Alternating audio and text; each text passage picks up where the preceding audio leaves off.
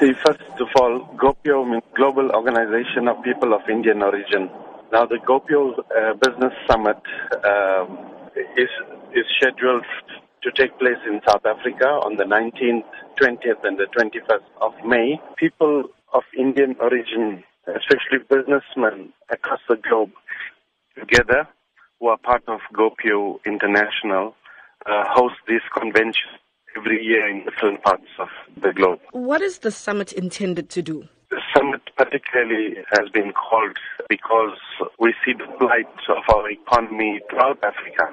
We're actually trying to get investors, of Indian origin to come and invest in South Africa especially. Now, what business opportunities are available in India for South Africans of Indian origin? It ranges from technology to, mining, IT, digital India.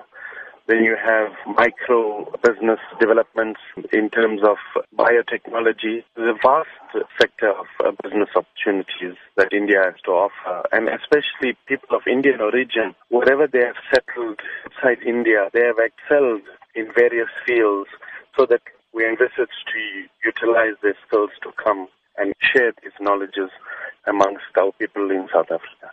Now, talk to us about the role Gopio has been playing internationally and particularly where it stands with the United Nations. Gopio was formed in 1989, and it was formed on the basis of human rights violations against people of Indian origin in Fiji and Suriname. Now, Gopio across the globe get people of Indian origin together, share their common cultural values, look at the plight of Indian people, and also to connect in various countries that belong with other sectors of society, to have unity and diversity in the countries that they belong.